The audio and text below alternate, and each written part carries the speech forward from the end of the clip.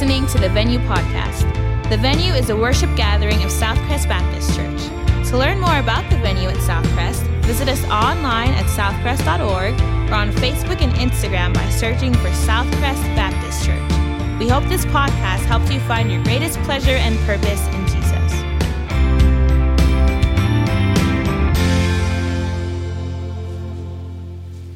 Amen. Y'all enjoy worship so far? Yeah, good stuff. Hey, if you have your Bible, go ahead and turn to Colossians chapter 3. Colossians 3. Now, if whether you're a kid or an adult, we all know this, that when you, as a dude, when you have kids and you become a dad, this weird thing happens where you just start trying to make dad jokes. You know what I'm talking about? Kids, you can look down at your dad and shake your head if you need to, but we start making dad jokes. And so on one night this week, we were having dinner, my wife and I and our twin 2-year-olds, and I thought I would have a dad joke. And so Carolina Tate always has, how's it going, Carolina Tate? She has this little bunny that she carries with her everywhere, Money the Bunny, or she calls that money. So she's got this little bunny at the table, and I'm like, I think I have a joke. And so I say, Toddy, she goes by Toddy now. If you call her Tater, she will correct you. I said, Toddy, do you know what is Bunny's favorite genre of music? And she just looked at me and I said, it's hip hop. And of course they did what you, loser, right? They kind of looked at me like that. Well, Haddon starts going, hip hop. And I'm like, dude, he got my joke. That's my boy right there, right? So I get excited. And so then he keeps saying hip hop. And so I'm like, apparently this was not on the agenda, but apparently tonight we're also going to have a dance party because Haddon is wanting some hip hop. So I go to get my phone and put on some hip hop. And then the next thing he starts saying is, hip hop, I eat it. And I'm like, I don't know what is happening. And he keeps saying, it keeps getting more serious. Hip hop, I eat it. And he's kind of like, ugh. And so finally I realized he thinks that I said cake pop. Like at Starbucks, right? So what was certainly not on the agenda, but quickly became on the agenda, was a quick run to Starbucks to get a cake pop. And he did eat it. Let me tell you what. The problem there was a breakdown in communication. What I thought was very clear of just a really ridiculous dad joke about Bunny liking hip hop broke down into cake pop and we need to go to Starbucks.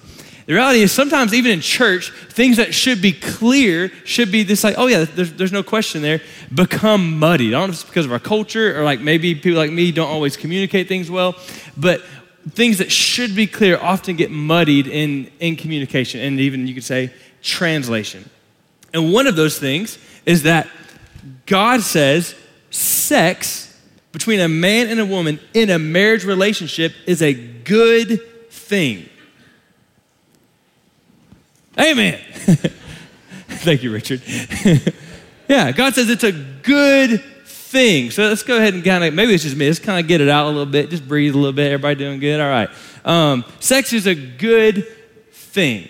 And I think we grow up in church culture and can often have this idea that God is up in heaven and he's like, don't do it, you little sickos. And he's like up there tapping his foot and he's like, you people, I can't believe what y'all are doing, right? But that's how we tend to view God, is it not? That's what we do. But the reality is in Genesis, God told Adam and Eve to be fruitful and multiply. So he said, do it. A lot. And if you're like, well, okay, Brandon, but he was talking about kids. Okay, that's fair. Like, we don't want to like pull things out of context. But did you know there's a book in the Bible called Song of Solomon that is all about sex? I remember the first time I guess kind of taught on this with a youth group. It was in Itasca, Texas. And I remember, I won't say his name though. People in here would know who he is. I remember there was a 7th grade boy sitting about 5 chairs back in the middle. And I said, listen, there's a book in the Bible, Song of Solomon, that is all about sex. And it talks about pleasure and longing and desire and body parts, and it's that it's a good thing. And no lie, first time ever, I saw the 7th grade boy reach the Bible in front of him and open it up. And I was like, revival is happening, God is moving, right? He was, for the first time, opening his Bible in the church, and it was awesome. But really, I invite you, if you're like completely shocked by that and like this is all crazy to you, you should turn up Psalms, Proverbs, Ecclesiastes, Song of Solomon, right? Turn there, go for it, read it. Don't get too weird in church, but you can go check it out, all right?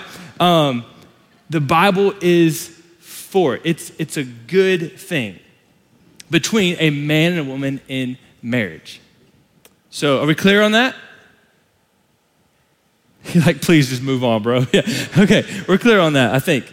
Okay, by the way, if just as a quick side note, if in church or as parents, if we try to steer our kids from the, I don't know what to call it, the power or the draw of sex, and we just like, oh, it's gross, don't do it. Saying it's gross just brings confusion or even just further interest, right? An unhealthy interest. So it's not gross, it's a good thing from God. So if it's such a good thing, why did God put boundaries on it? Why did God not just say, hey, do whatever you want, go have fun? Why did he say it's between a man and a woman in a marriage relationship? Why did he put boundaries? We could write a book on that. People have written books on it. But a couple of things real quick before we get to the text, I promise. One thing that comes to mind that we can't ignore is that sex is not just a bond between a man and a woman physically. It's an emotional and mental bond. That's not just like a biblical perspective. That's even like scholars agree, or secular scholars would agree on that. That it's more than just a physical bond. Something more happens there. And God, because he created sex, he is the sexpert, another dad joke. But because he created sex, he's the sexpert, we should listen to what he says. So God, knowing that sex is a very good thing, but it's a very powerful thing, it's a very powerful bonding thing, gave us parameters for it. And because it's such a powerful thing, if we take it outside of those boundaries, those parameters, it can actually be hurtful. It's kind of like, I've used this example before, different ministries, it's kind of like a fire. A fire is a really, really good thing, but it's also really powerful. A fire in the fireplace within those boundaries is awesome, right? I mean, not when it's 100 degrees outside, but like at the right time of year, a fire in the fireplace is great. If you take the fire outside of the fireplace and just dump it on the floor, you have a problem all of a sudden, right? Like the fire's good, but if it's taken outside of the boundaries really to protect you, all of a sudden it becomes very, very dangerous. When you take sex, as good as a gift as it is, if you take it out of the boundaries that God has given between a man and a woman in a marriage relationship, all of a sudden it can be destructive. You know, it's interesting, like, again, as we like maybe let the tensions down and not nervous about talking about this, I don't have to tell you that. All of us know too many examples, whether it be in our own life or people we love, where they and their own desire have taken the good gift of sex and tried to engage in sexual activity outside of marriage between a man and a woman, and it's been completely destructive. One of my professors used to say, the fastest, quickest, biggest way to devastate everything you love, everyone you love, and everything you worked for is to commit adultery.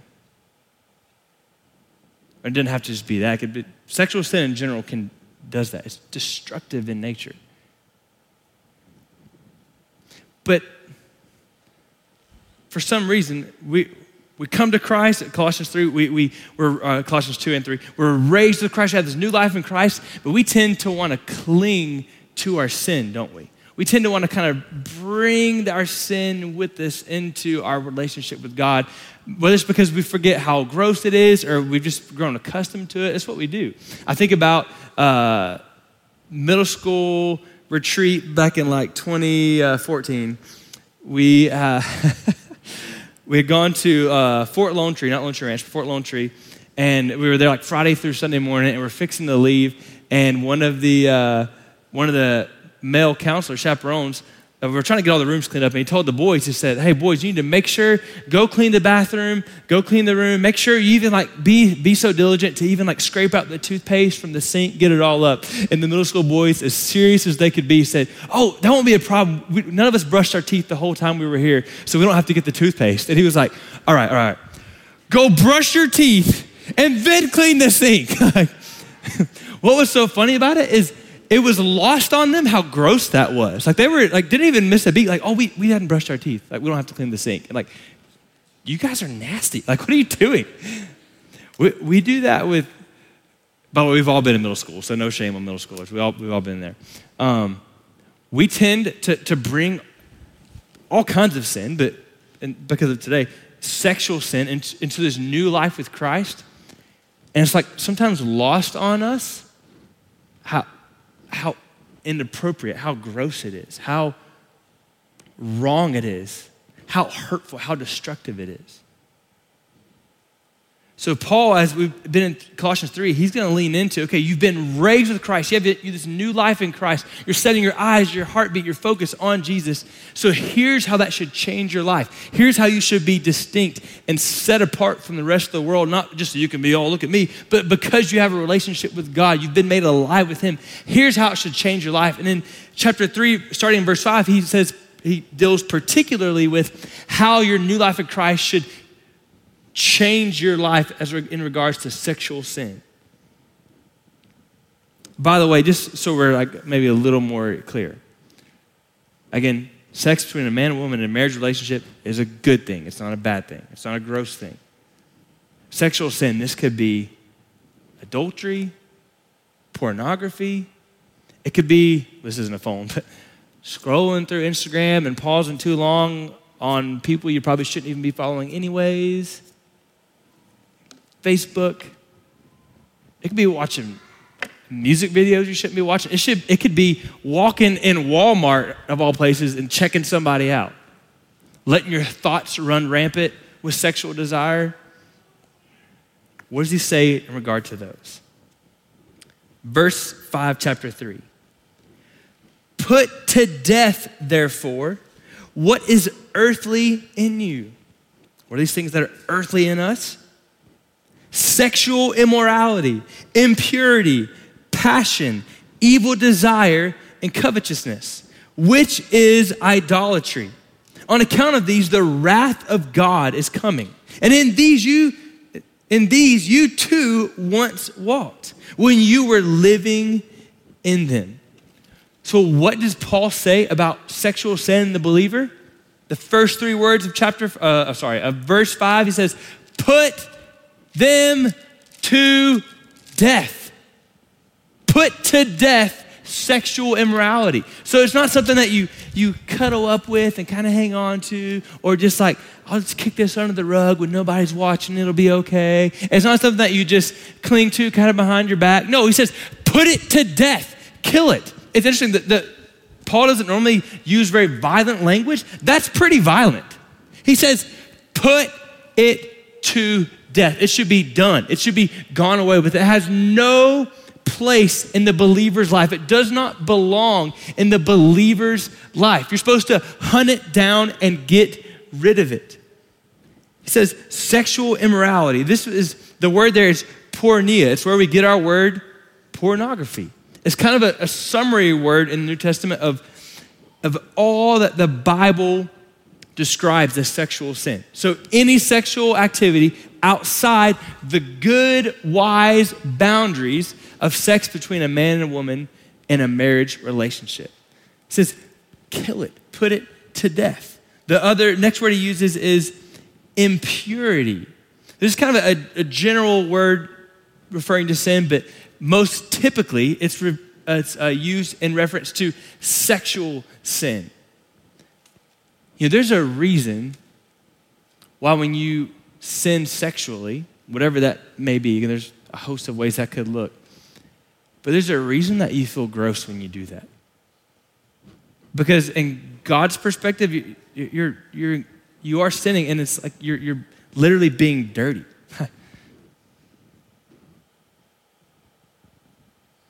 Impurity. This would certainly include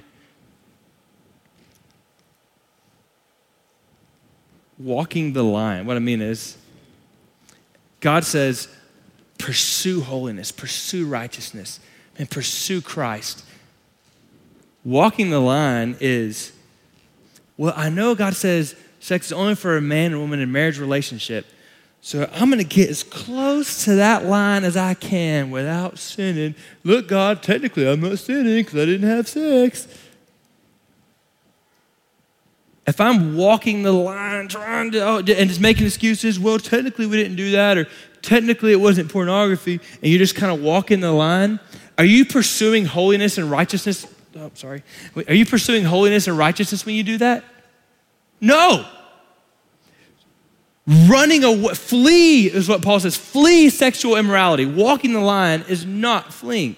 That's one of the things that is the idea when in impurity is it includes walking the line instead of pursuing holiness, righteousness. Then he says, put to death passion and evil desire. These are, I think all of these are really in the same grouping of sexual sins, but these two for sure I think could be understood together of passion and evil desire. So uncontrolled sexual passion that is not within the good and wise confines of a man and woman in a biblical marriage relationship.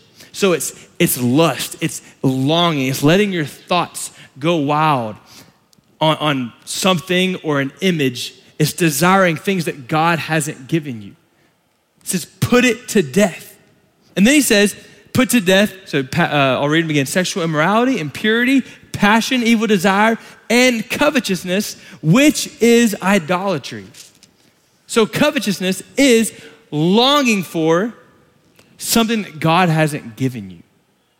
Something that maybe someone else has that God hasn't given you. And let's just for clarity's sake, this doesn't mean it's wrong to have longings. Like, I would pronounce this. I remember we were at Evie Mays. By the way, you just pronounce Evie Mays. Someone wants to debate that with me afterwards, I'd be glad to debate that with you. Anyways, we're at Evie Mays with Pastor David and several of the younger staff, and Pastor David we were talking about all kinds of stuff, and like talking about family issues mainly. I want to have healthy families, and Pastor David said, and guys, you want to make sure that you show affection to your spouse, to your wife, in front of your kids, and no lie. Right as he said that on the radio, and every Mays, the song came on. When a man loves a woman. Anyways, I have a really good voice, by the way. Don't be distracted by that.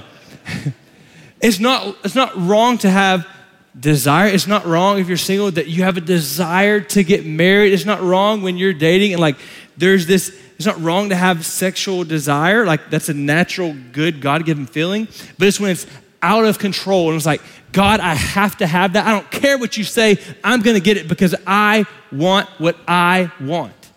He says, covetousness is idolatry. By the way, if you're like, how is that part of sexual sin? I'm not going to get like too weird here, like too blunt here, but again, longing for something that someone else has, something they have that you don't. I don't think that's hard to get how that's a sexual thing. Or having, desiring something God hasn't given you. That absolutely can fit within sexual sin. It says covetousness is idolatry. Man, this is huge. All sin really is disobedience of God based on a distrust of God. Can I trust you? Because you have a distorted view of God. You disobey because you distrust what he says, and you distrust what he says because you have a distorted view of God. See, when you begin to clearly and accurately see that Jesus is bigger and better than anyone or anything else, then you're going to want to trust him and you're going to want to obey him. All sin is loving something more than God, longing for something more than God, because you have failed to see how lovely God is. That's why he says covetousness is idolatry. It's misplaced worship. See, we talked about when you make sex gross, it brings confusion. When you make sex God, it brings destruction. Sex makes a terrible God. It's a good gift, but it makes a terrible God. So he says, put it to death. Don't cling to him. Don't hang out with this sin. Oh, it's a cute little pet. No, you must put it to death. And man, I love, parents don't miss this here. I love that in this scripture, it's filled with reasons why. God's not just like, don't do it, just don't have fun. No, he gives you reasons why, which is a good like little, our kids are only 2. I know I have so much to learn. You guys are like, you don't know anything about kids yet? I respect that. But there's a good tip there on don't just tell your kids why, don't just say it because I said so. Give them a good reason why. Even God explains why. He says, put them to death, therefore it goes back to really, I would say, all of Colossians 1 through 3, 4. Ultimately, because of who Jesus is, and because even though you were dead in your sins, because of the cross of Jesus, you've been made alive with Christ. You've been forgiven and freed from your sins. The enemy has no more power over you. You've been raised up, and now your eyes should be set on him. You have a new identity in Christ. So put your sin to death. Is that a good reason to put your sin to death? Is that a good reason to put your sin to death? Absolutely. And he gives more. Verse 6, he says, on account of these, so the sexual sins he just listed, the wrath of God is coming. Wrath, this is not this sudden outburst of God because all of a sudden he's angry. No, this is really the right and righteous and measured and appropriate response of a holy God to sin. If God is not wrathful towards sin, then God is not holy. Like we want God to be wrathful on sin. Because if he's not, then he's not holy. I would also say that's what makes the cross so beautiful. If God isn't wrathful towards sin, if it's just like, oh, sin's all good, then the cross wasn't necessary. The wrath of God is let me say it this way. You know when you go diamond shopping, not that you should do that regularly, but like if you're gonna propose, whatever, and what you do this weekend, just diamond shopping, just cause. They always put the diamond or the jewelry on a black cloth, right? Because it pops, it shines. The wrath of God is the black cloth that the mercy and goodness and grace of God sits upon, the cross, right? When you understand that apart from the cross of Jesus, you would be completely under the wrath of God, all of a sudden the cross becomes really, really beautiful. That because Jesus paid the price for my sins, he paid that penalty, and now I don't have to experience the wrath of God. Man, the cross is something I want to cling to. So he says, verse 6, on account of these sins, the wrath of God is coming. So people who have not placed their faith and trust in God, they've not turned from their sin and turned to Jesus, they're gonna experience the wrath of God. Now I think this flows into verse 7, and he says, and these you too once walked when you were living in them. So he's saying, and the wrath of God is coming on this sin. And he's talking to believers and he's saying, look, like that's not who you are anymore. So because you've trusted in Christ, you're not going to experience that wrath of God, even though you used to walk in them. That used to be who you are. So again, he's pulling this identity underneath, like as a foundation that remember that it used to be you, but it's not who you are anymore. You have a new identity in Christ. So put it away. Put the sin to death. Don't just chop it down, knowing and kind of secretly hoping that the sin will grow back. No, get down to the root and pull it out. Shoot it, kill it, get rid of it, put it to death. It doesn't belong in the believer's life. It makes me think of what John Owen, he was an English theologian back in the 1600s. He said, be killing sin or sin will be killing you. It's what 1 Peter says, that your sinful desires, they wage war on your soul. It's like this fruit that looks really good and tasty and juicy, but as soon as you eat it, man, it's rotten or it's poisonous. So put it to death. Kill it. Kill it.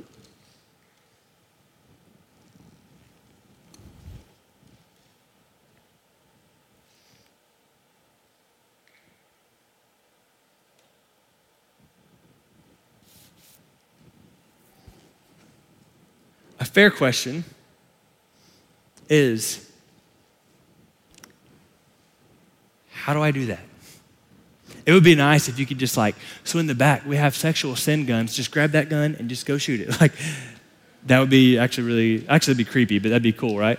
Yeah, we don't have that. How do you put these things to death? I want to, with the remainder of our time, walk through what I believe are hopefully some practical ways to do that. So if you're taking notes, here's a good time to take notes. How do you put it to death? First is, remember it's a daily fight, not a destination. Remember it's a daily fight, not a destination. If you view it as this destination, you're never going to engage in battle because you're going to take 3 steps forward and you're going to take a step back and you're like, oh, I'm a failure, I hate my life. No, it's a daily battle. It's a daily fight. So make small goals. Just trying to be straight up. If you're struggling with pornography and you're like, I've been looking at porn for all these years, but I'm never going to look at it ever again. I love your heart, but that's probably not the best strategy. Maybe it's like, hey, I'm going to go a month. I'm going to go 2 months. That make sense? It's a daily fight. It's a daily submitting to him. The second thing, know your weaknesses. Every good team, every good military, if they're going to have a good battle plan, they have to know their weaknesses. So, are there certain things that lead you into temptation? Are there certain times of the day or the night that lead you to temptation? Are there certain situations that are going to lead you to temptation? And if you know where you're weak, then you can fight better. So if you know that, and again, I think we too often think, well, I don't look at pornography, but then we still linger too long on social media pictures or whatever. If you know you're going to struggle with that at night, then don't get on your phone. Know your weakness. If it's man, every night I just find myself glancing at things I shouldn't. What are you doing? Well, I'm on Instagram. Well, don't get on Instagram. Get away from it. Know your weaknesses. I would even say if you know when you're lonely or if you're in a season of depression or you know that when work is not going good that you're more prone to temptation, then talk about that with somebody. Put up safeguards for those seasons of life. Next one, this is really the biggest one. Focus on Jesus. That really, again, these are not in order. That could be 1, 2, 3, 4, and 5. Focus on Jesus. Don't forget that we're going to be for a while in chapter 3 talking about what the Christian life looks like. And it all began in chapter 3, verses 1 through 4 of setting your eyes on Christ, seeking the things above. Setting your mind on things above. So this is not just all right, I'm going to fight sexual temptation. I'm not going to do it. I'm not going to do it. I'm not going to think about it. I'm not going to look over there. And then doing all that, what are you actually doing? Thinking about it, right? It's to turn your focus from those things and actually place it on a person, and his name is Jesus. This is such a good quote. This is from John Owen, who I mentioned earlier. He wrote a book called Overcoming Sin and Temptation. It's super big and intimidating book, but really good. He says, to respond to the distorting nature of sin, you must set your affections on the beauty and glory of God, the loveliness of Christ, and the wonder of the gospel. Were our affections filled, taken up, and possessed with these things, what access could sin with its painted pleasures, with its sugared poisons, with its envenomed baits have into our souls? Resisting sin comes not by deadening your affections, but by awakening them to God himself.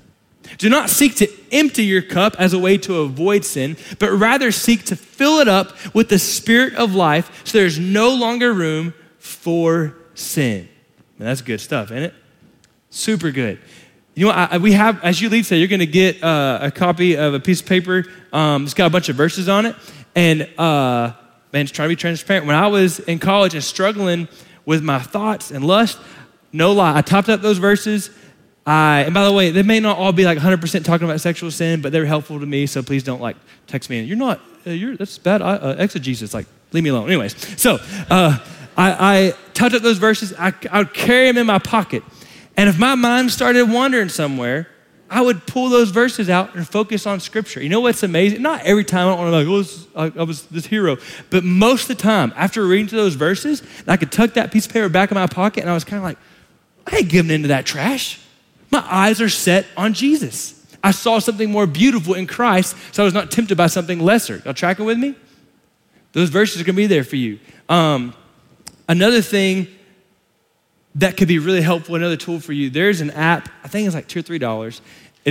It's technically called Overcome Pornography, but I don't want to tell you to type that all in because who knows what that might pull up. But in your app store, if you'll type in Overcome, it's a blue app. It says 40 on it, and it's made by Covenant Eyes, and it is a phenomenal app. I've recommended it to so many people. It's 40 days of walking through fighting sexual temptation, not just pornography, but sexual temptation in any shape or form.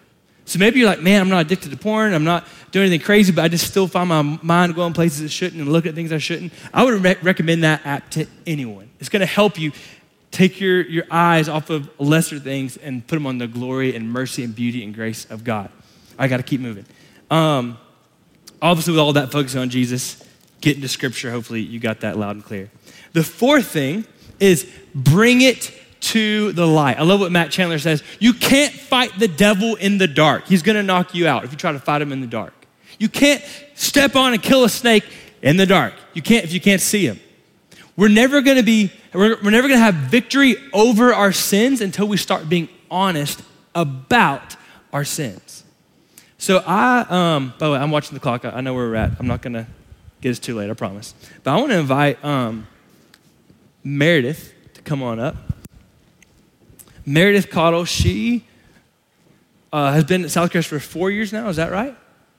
And was part of Lauren and I's home group for a while. We used to do home groups back in the journey. And man, been super, come on, you're good. Oh yeah, grab the mic, sorry. Super faithful at Southcrest. And I've asked her to come and help us think through bringing it to the light real quick. So y'all make her feel welcome real quick.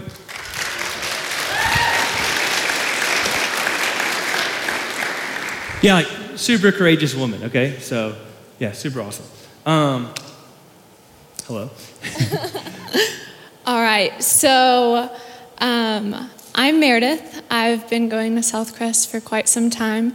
And this story starts after my senior year of high school. I began a relationship with pornography. And what started out as like, this is no big deal and has no effect on me and I'm not worried about it, I look up 2 years later and realize that this is addiction. And I had been going to Southcrest and we went to fall retreat. And after that, God really started to convict my heart. And we came back and God met me and broke the chains of pornography, but I was still really like bogged down in my shame and guilt and just like disgust of what I had done. And I thought, I'm gonna die with this. I'd rather take this to the grave than tell anyone because this is like just embarrassing. Hey, has anyone else felt that? It'd be better, and on any sin, so you're not outing yourself, but on any sin, have you ever felt that? If I just keep this to myself and have this pain and agony of shame, that would be better than anyone else knowing. Y'all felt that before? So let's just all in agreement. That's a lie. Okay? Let's call for that is bull from the enemy. That's a lie. Please continue. Sorry. And so I thought, I'm gonna die with this and that will be fine. And but it was so weighing heavy on me that I was anxious all the time. And one day I walked downstairs and talked to my mom, and she met me with grace and love and pointed me towards truth and was not like, oh, I'm so disgusted in you. My daughter, like, how could you do this? And so it was again like, now I've confessed and I just can keep this to myself. I don't have to tell anyone about it. And funny thing was, 2 months later, I got to work at a D Now, and one of the students came to me and said, I struggle with pornography. And I was like, okay. And it's just like God to pair you up and match you with someone who you don't know their story and don't know what they struggle with, and just put them together to say, like, let's lock arms and fight sin together. And so that was kind of God moving to me, or like saying to me, like, hey, this isn't for you to keep to yourself. This is not your story that you're just going to die with. Like, this breaks chains for people. And so the point of all of that is to say that God is really good, and that we can't fight in the dark. It's not possible. You'll be bogged down in shame, and it's so important to bring it to the light, because the devil's a liar, and you'll continue to live in what he tells you unless you have a community or counseling to fight what the lies you've been given. Absolutely. Hey, she's not done, but that's awesome.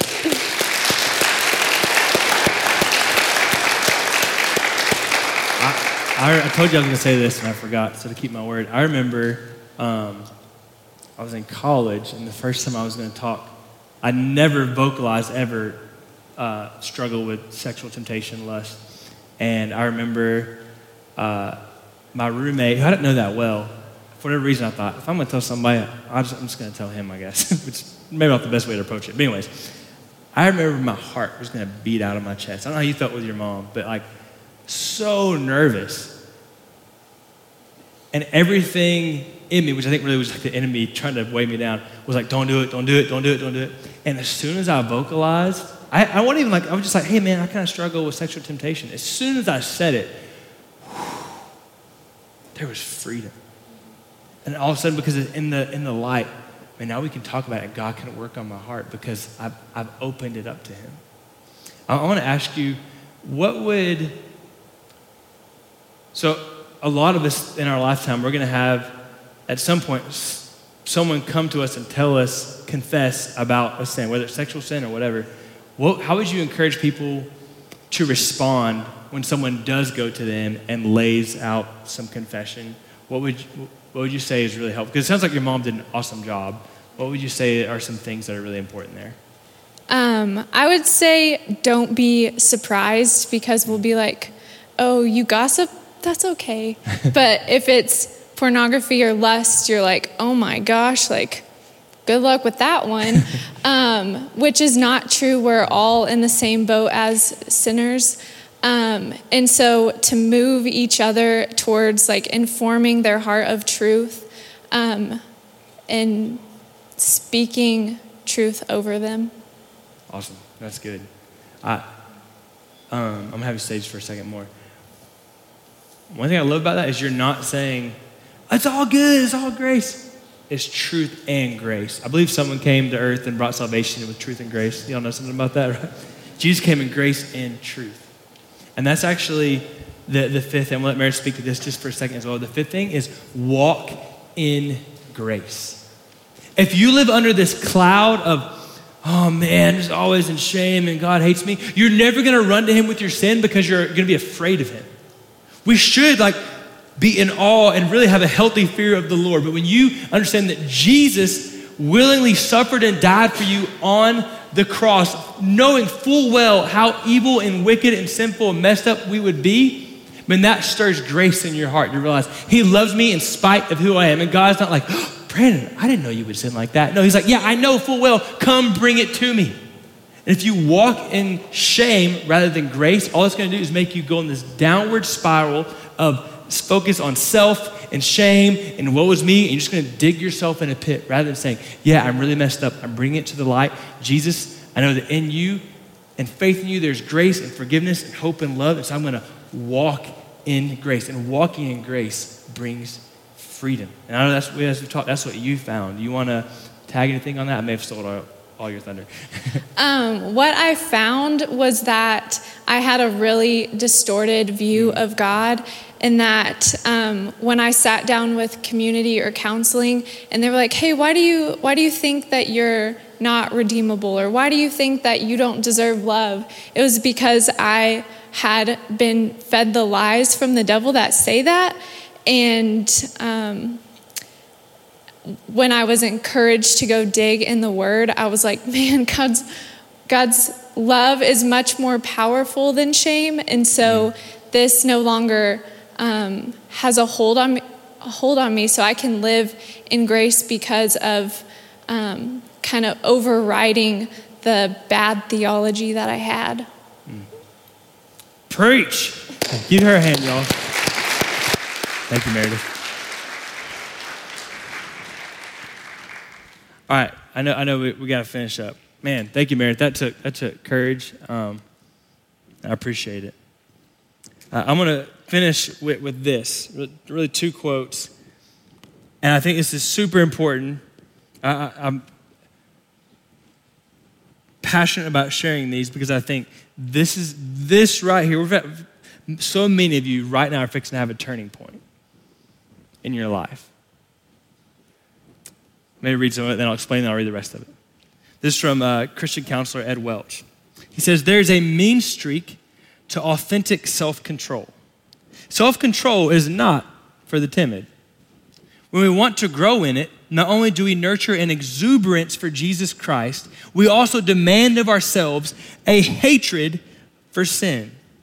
The only possible attitude toward out-of-control desire is a declaration of all-out war. There's something about war that sharpens the senses. You hear a twig snap or the rustling of leaves, and you are in attack mode. Someone coughs, and you're ready to pull the trigger. Even after days of little or no sleep, war keeps us vigilant. I think so many of us, in regards to really all sin, but particularly sexual sin, are tempted to walk in this apathetic, woe is me, it's just kind of my struggle, I'll keep giving into this, whatever it may be.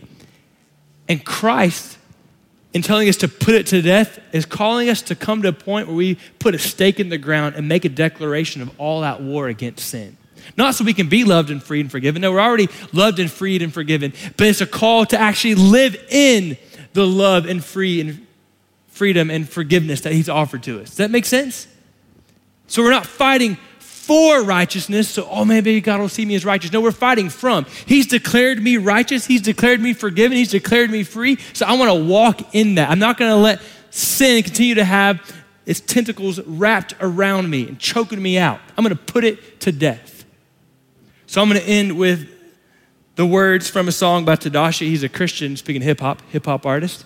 And this is from the song called Make War. And no lie, this specific song was a turning point in my life. I'm not going to rap it because that would be bad. No more playing games, man, because this thing can get risky. So, man, if you in Christ, take up your cross quickly. Stand fearless on the front line. Time to come with it. Do the right thing. Wake up and let's get it.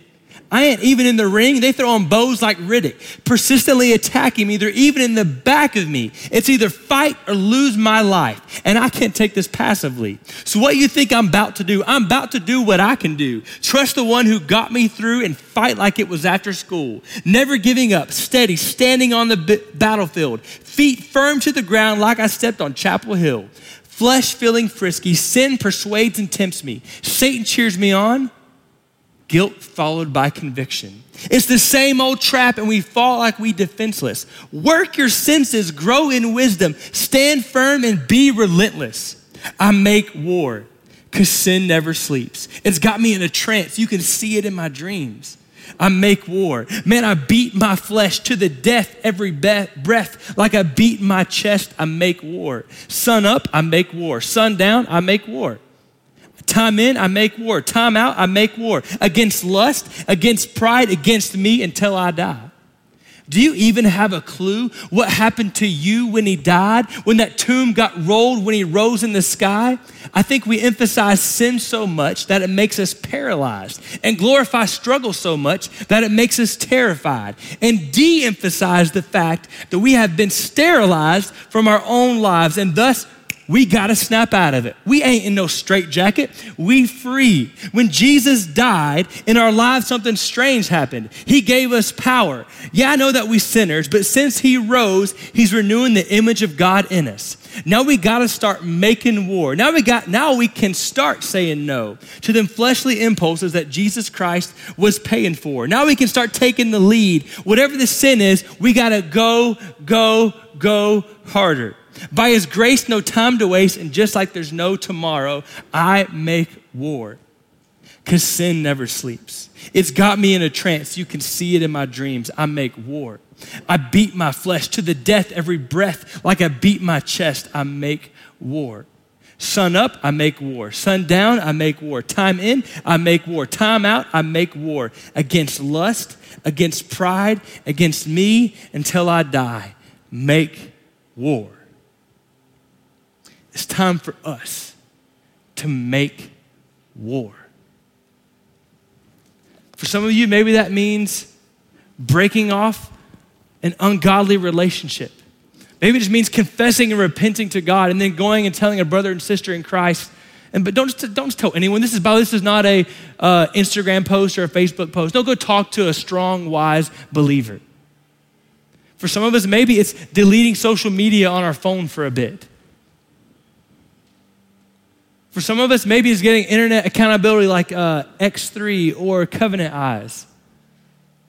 I don't know what it looks like for you, but I know that we have to make war. How are you going to make war?